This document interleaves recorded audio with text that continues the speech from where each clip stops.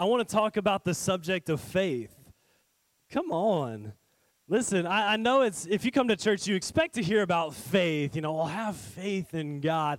But I think a lot of times we just assume that faith is something that just comes natural for a Christian. But can I tell you what? Faith takes work. Faith isn't easy. And I think a lot of times, too, that, in a church service, in a setting like today, we have people that have been serving and walking in their relationship with God for 60-plus years, but we've got people that have been serving and walking in their relationship with God for maybe 6 months or less. And so I want to talk about this subject, such an important subject in the kingdom of God, and we're going to dive into it in a little bit of detail. Is that cool with everybody? Come on. So if you hear anything that you're like, amen, and you're just saying amen in your heart, I want you to say it out loud, because here at Calvary Tabernacle, we believe a quiet church is a dead church, and we are not a dead church. We are a church that serves the living God, and this is a living organism right here. And so we're going to just preach to each other this morning. Amen. Amen. So if you have your Bibles, would you turn with me to Romans chapter 4? Romans chapter 4. We're not going to jump into there just yet. We'll jump in there here in a little while. But I'm actually going to spend a lot of time over the next couple of weeks in the book of Genesis. Because believe it or not, Genesis obviously being the first book of the Bible, it's the first book in the Old Testament. Believe it or not, Genesis is closer kin to the New Testament than it is the Old Testament in terms of faith. And so we're going to spend a little bit of time in Genesis as well. But you can go ahead and put your finger there in Romans chapter 4. Let's pray. Father, we thank you for this day.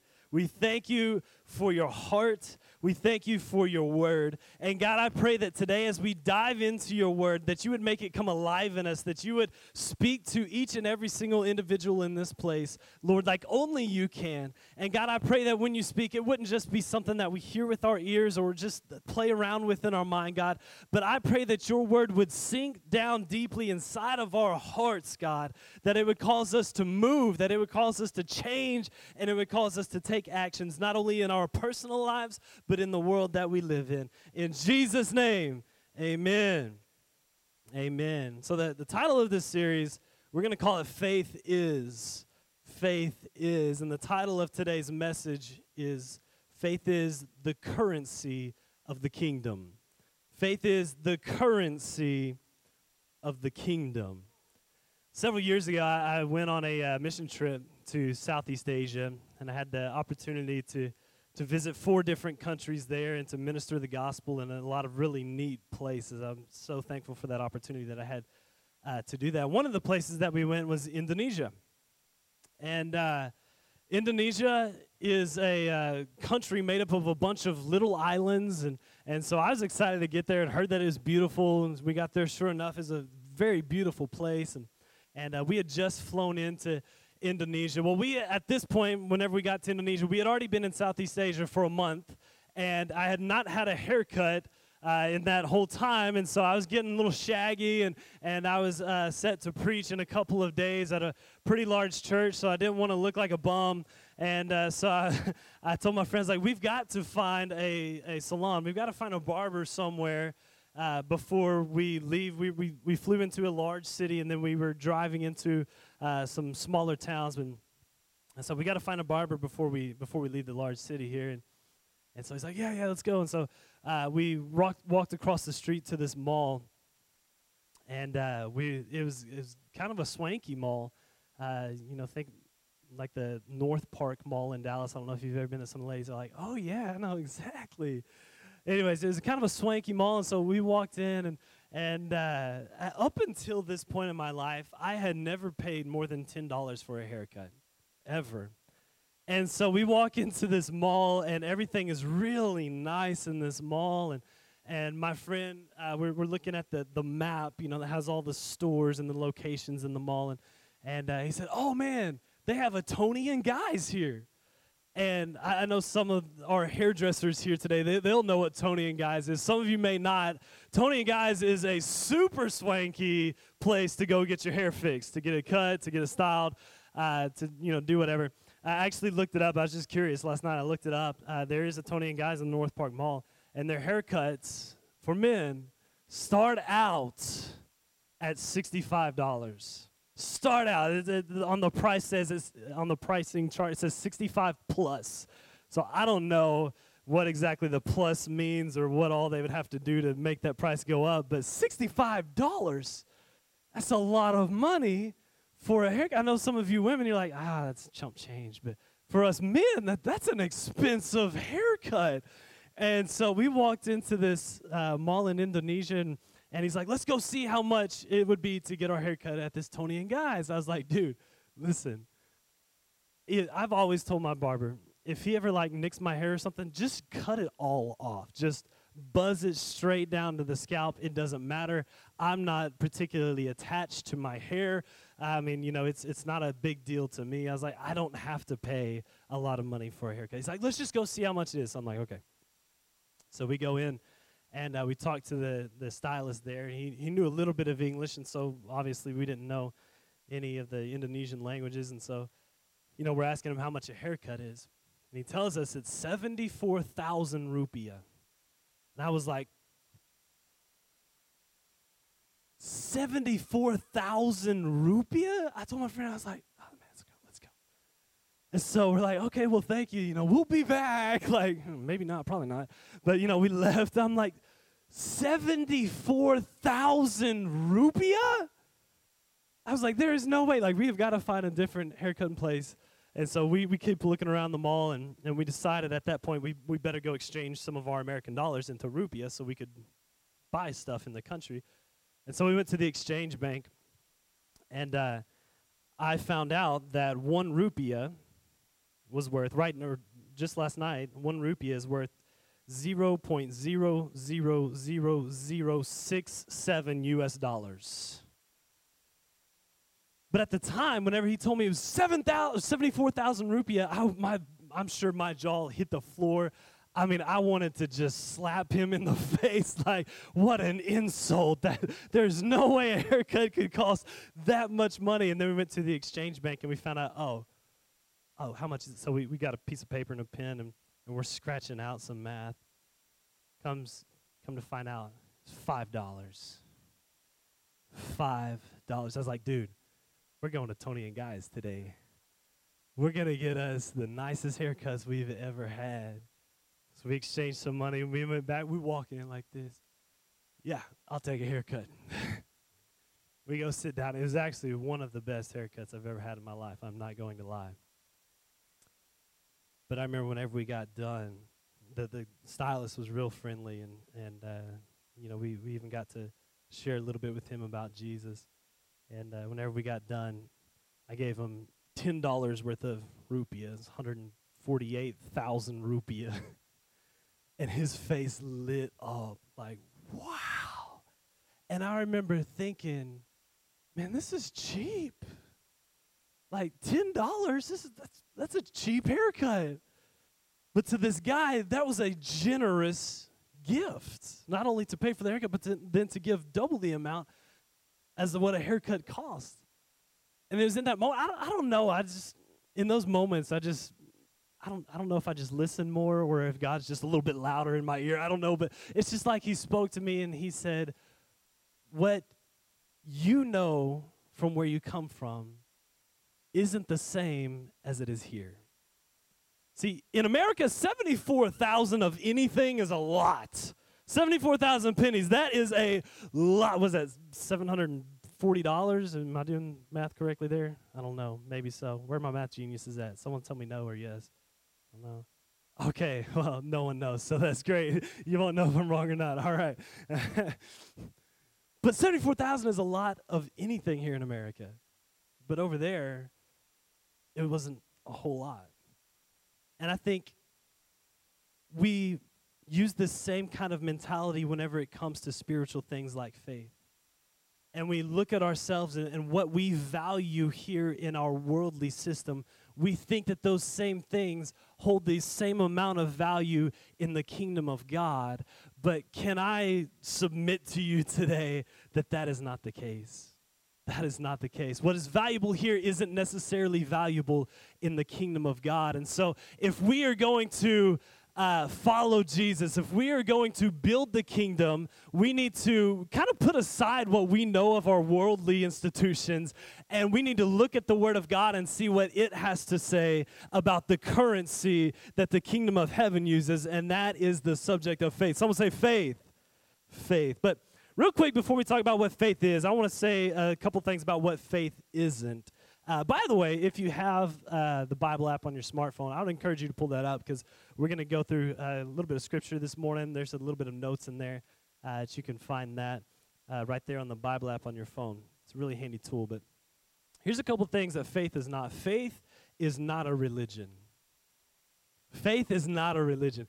I obviously went to Bible college, and I worked at an On the Border restaurant there, and while I was supporting myself through Bible college, paying bills, and the On the Border that we went to wasn't in a place where there were a whole lot of Christians. There wasn't a big Christian population in that area. So I remember starting to work there. I'm like, man, I don't think anybody in this place is saved. Everybody here needs Jesus. And they would all ask me, they're like, oh, you're religious, aren't you? And I'm like, sure, if that's what you want to say.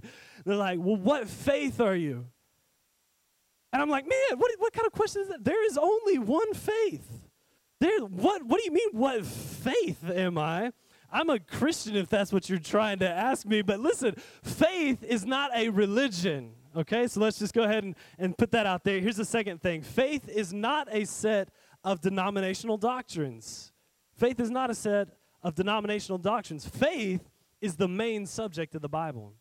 Did you know in the New Testament, the word faith or believe in all their various forms are used 444 times in the New Testament alone.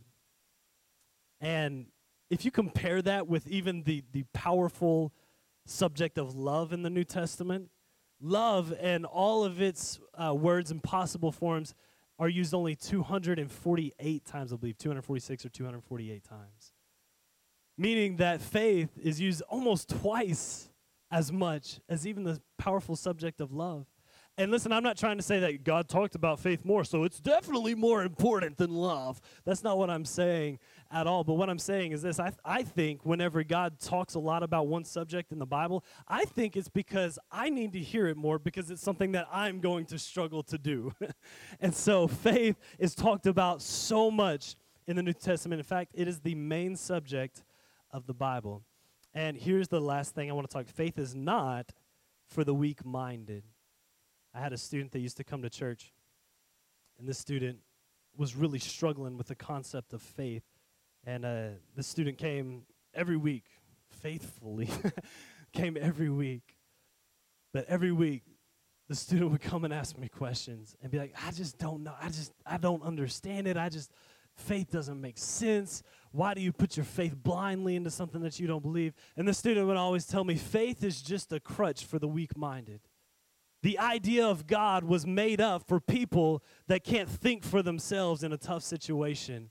And I remember telling my student this. I was like, well, from my experience of faith, it's not easy to have faith in a tough situation. In fact, it's in those moments it seems harder to have faith sometimes. Faith is not for the weak-minded. Faith is not easy, but it is good. Someone say it is good.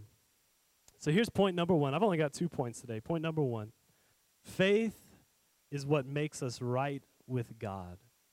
Faith is what makes us right with God. That's what faith is. It's what makes us right with God. So Genesis chapter 12, you can look at this portion in your Bible if you want to. We're also going to have it up there on the screen, but I'm going to read just a couple verses from chapter 12, 13, 14, and 15. It says this right here, talking about a man named Abram. Genesis 12, starting in verse 1.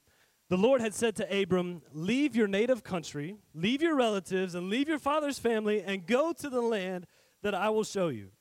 So we see God had a command for Abraham, but he attached a promise to this command. He goes on to say, I will make you into a great nation.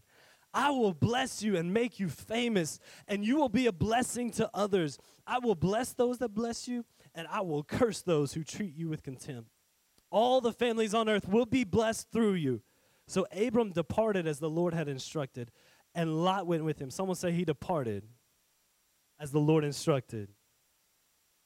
Look at your neighbor and say, he was obedient. He was obedient. Let's skip down to Genesis chapter 13. We're going to start in verse 14. It says, after Lot had gone, the Lord said to Abram, look as far as you can see in every direction. Look to the north, the south, the east, and the west. I'm giving all this land as far as you can see to you and your descendants as a permanent possession. And I will give you so many descendants that like the dust of the earth, they cannot be counted. Wow, that's pretty cool. Go and walk through the land in every direction. There's the command. For I am giving it to you. So Abram moved his camp to Hebron and settled near the oak grove belonging to Mamre. And there he built another altar to the Lord. Look to your neighbor again and say, Abram was obedient. Now let's look at Genesis chapter 14. Melchizedek blessed Abram with this blessing. I wish so bad we had the time to talk about Melchizedek, but we don't. Blessed be Abram of God Most High, creator of heaven and earth, and blessed be God Most High, who has defeated your enemies for you. Then Abram gave Melchizedek a tenth of all the goods he had recovered. Look at your neighbor and say, Abram was obedient, and he even tithed. Now look at Genesis chapter 15, verse 1 through 6. Sometime later, the Lord spoke to Abram in a vision and said to him, do not be afraid, Abram, for I will protect you, and your reward will be great. He's given him the promise again. But Abraham replied, O sovereign Lord, what good are all of your blessings when I don't even have a son? Since you've given me no children, Eliezer of Damascus, a servant in my household, will inherit all of my wealth. You have given me no descendants of my own, so one of my servants will be my heir. Then the Lord said to him, no, your servant will not be your heir, for you will have a son of your own who will be your heir. Then the Lord took Abram outside and said to him, look up into the sky and count the stars if you can. That's how many descendants you will have. And notice Abram's reply. Abram believed the Lord, and the Lord counted him as righteous because of his faith. I have some really good news for everyone here today. Your obedience isn't what makes you right with God. Your faith is what makes you right with God. In Genesis chapter 12, Abram was obedient, but still not righteous. In Genesis chapter 13, Abram was obedient, but still not righteous. In Genesis chapter 14, Abram was obedient. He even gave a tithe to the Lord, but he still was not righteous. We only find that God says that he is righteous in chapter 15 after it says Abram believed the word of God. Come on. This is good, church. This is good. I love this. I'm a father. I have 2 young boys. And I want my boys to be obedient to me. I do. But I can stand here confidently before you this morning and tell you that our relationship is not measured by their obedience to me as their father. They can choose to be disobedient to me every command I give them for the rest of their life, and it will not make me love them less. I love them because of who they are. And see, they can be obedient without loving me. But what good would that be to me as their father? I don't just want to robot children running around doing everything I command them. I want them to love me. I want them to believe in me. I want them to be the kid that goes to school and be like, my daddy can beat your daddy up because they believe in me. Now, Gabriel and Benjamin, if they get in a conversation with Luke or Jack and they're like, my daddy can beat you up, they're probably right because Marquise, he's got a little bit on me there. But, at least want them to believe in me, right? Come on, it's the same with God. Our relationship with God isn't measured by our obedience to him. Our relationship with God is measured by our faith in him. If you got your finger there in Romans chapter 4, we're going to go ahead and read through some of that. We're going to start in verse 9. Paul is talking about Abraham and the faith he has, and he says this. Now, is this blessing only for the Jews, or is it also for uncircumcised Gentiles? Well, we have been saying that Abraham was counted as righteous by God because of his faith, but how did this happen? Was he counted as righteous only after he was circumcised, or was it before he was circumcised? Clearly, God accepted Abraham before. Someone say before. Say it one more time, before. Circumcision was a sign that Abraham already had faith and that God had already accepted him and declared him to be righteous, even before, someone say before, he was circumcised. So Abraham is the spiritual father of those who have faith but have not been circumcised. They are counted as righteous. Someone say counted as righteous because of their faith. And Abraham is also the spiritual father of those who have been circumcised, but only if they have the same kind of faith. Someone say the same kind of faith. Clearly, God's promise to give the whole earth to Abraham and his descendants was based not on his obedience to God's law, but on a right relationship with God that comes by faith. If God's promise is only for those who obey the law, then faith is not necessary and the promise is pointless.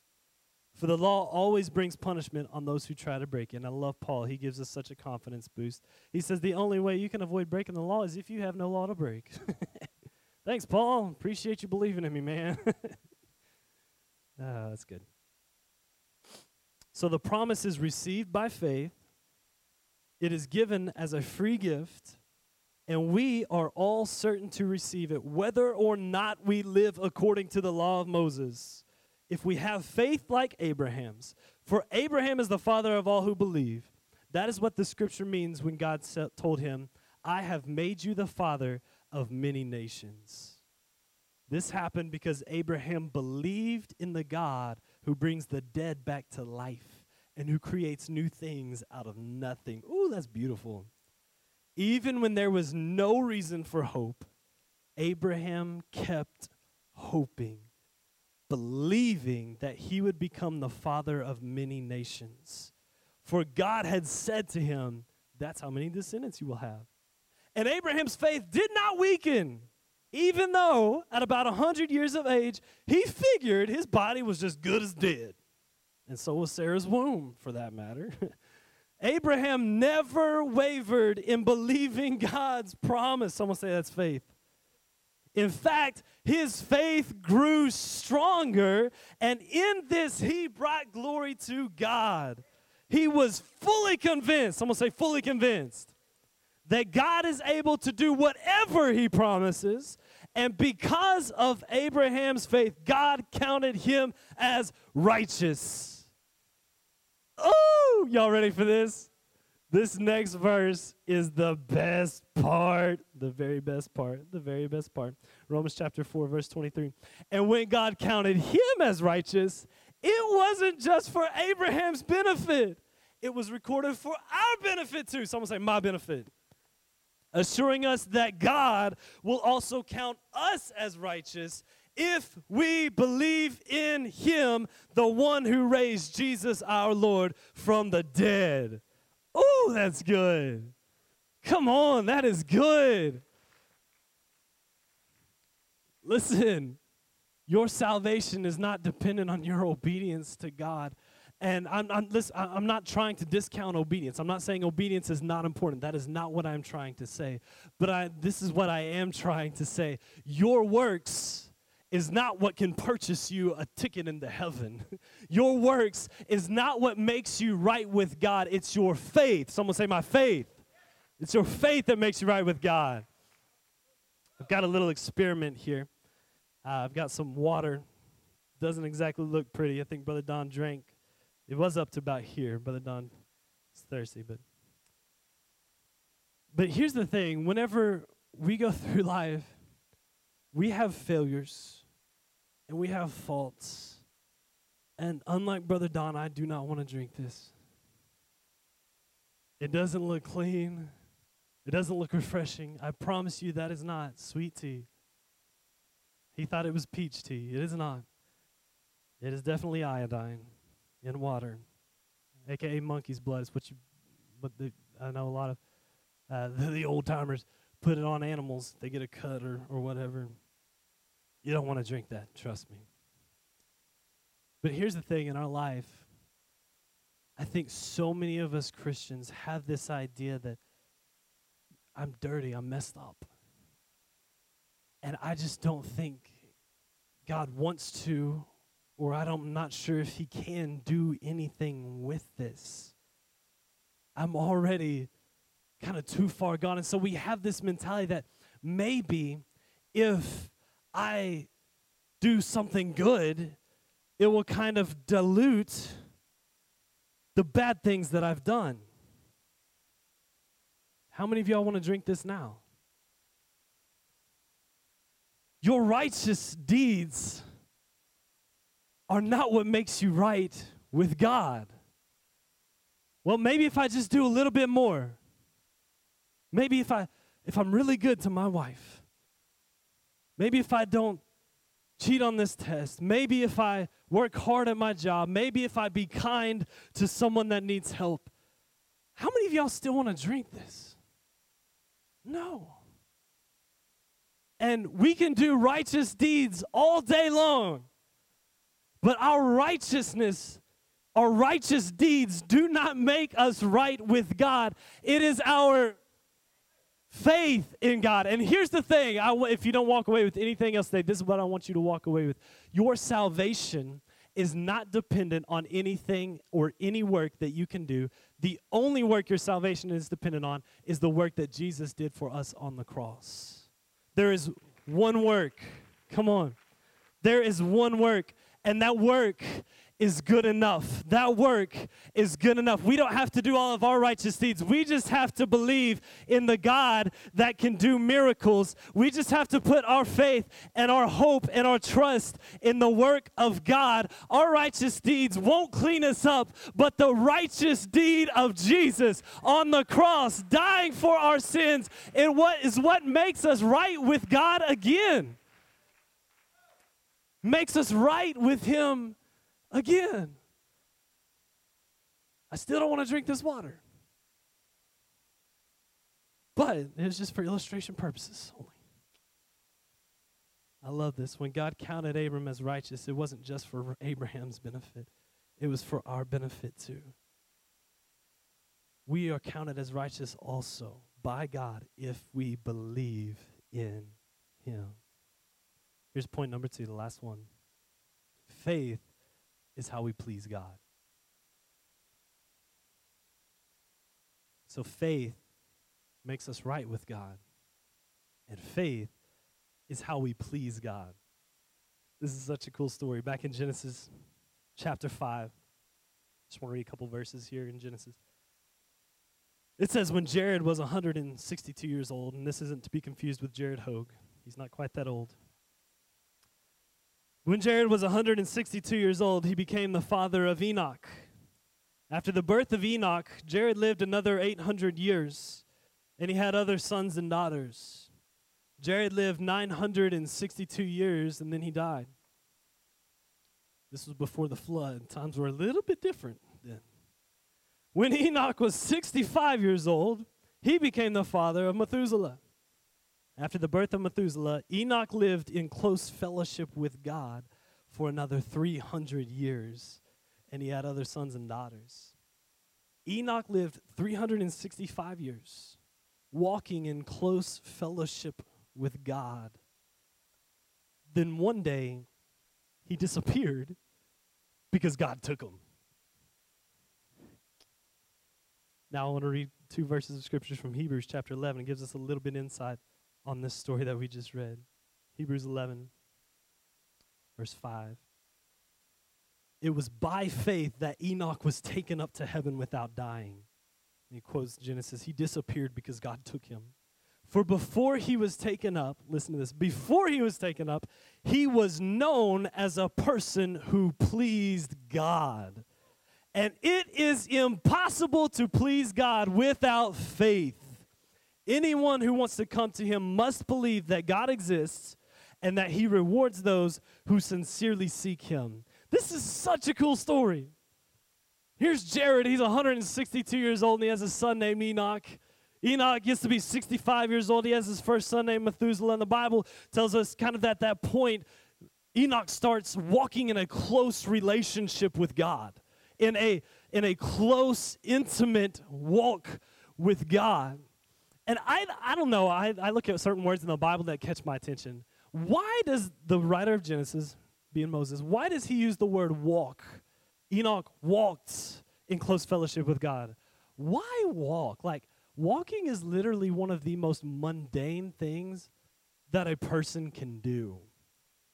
Like, there's only 2 times that walking is ever really celebrated, and that's if someone has a severe injury and has to go through extensive rehab to be able to walk again. And, you know, they get up and they take their first steps, and all the nurses and doctors and family are crowded around. They're cheering, yeah, go.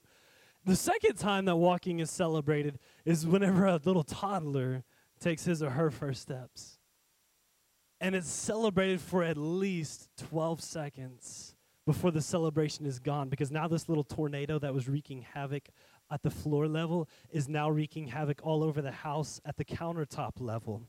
And so that celebration doesn't last real long. Walking is just not something that we celebrate.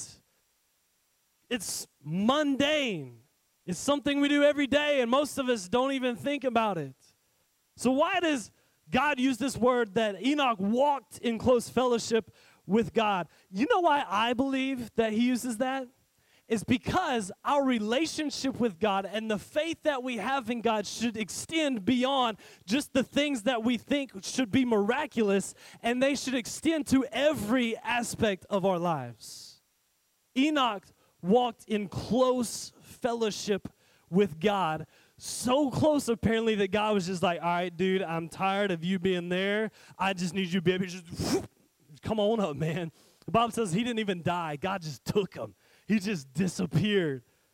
And it tells us that before he was taken up, he was known as someone that pleased God. But you can only please God by faith.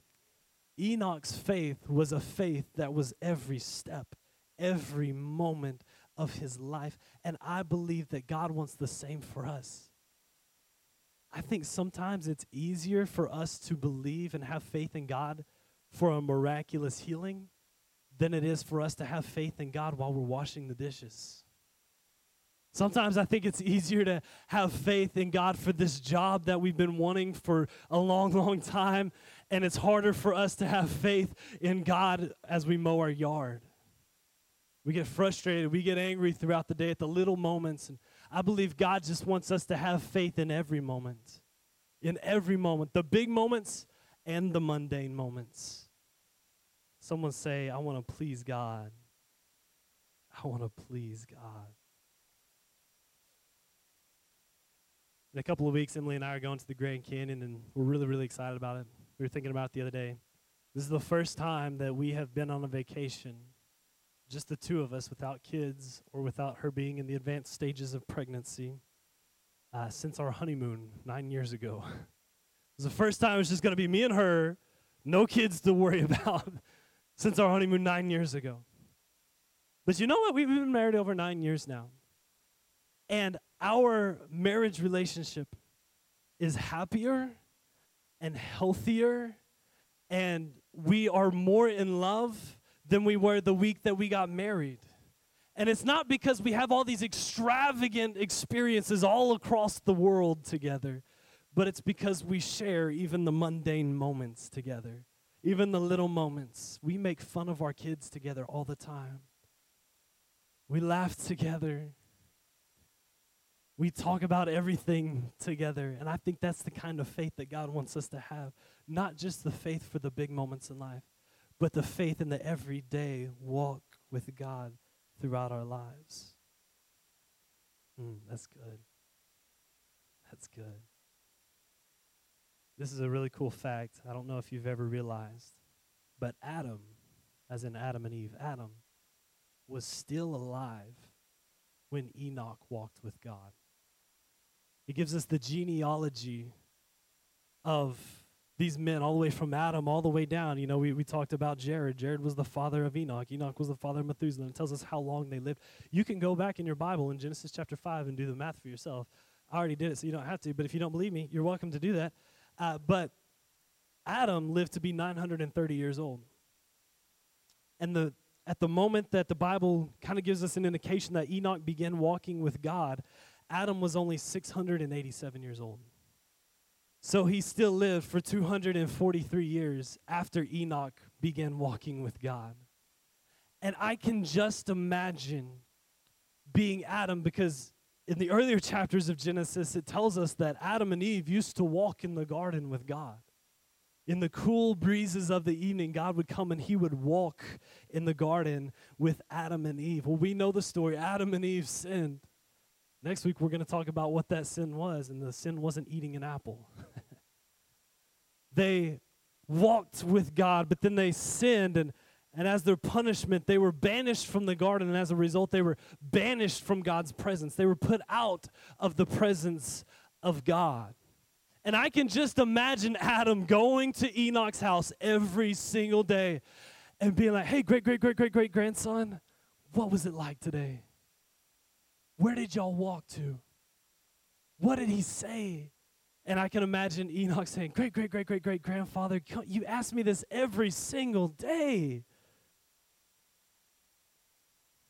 I can just imagine Adam, though. Man, just tell me one thing he said. Tell me what it was like that first moment that you heard his voice again. What was it like walking close to him? Could you feel that power as you're just feet away from him walking?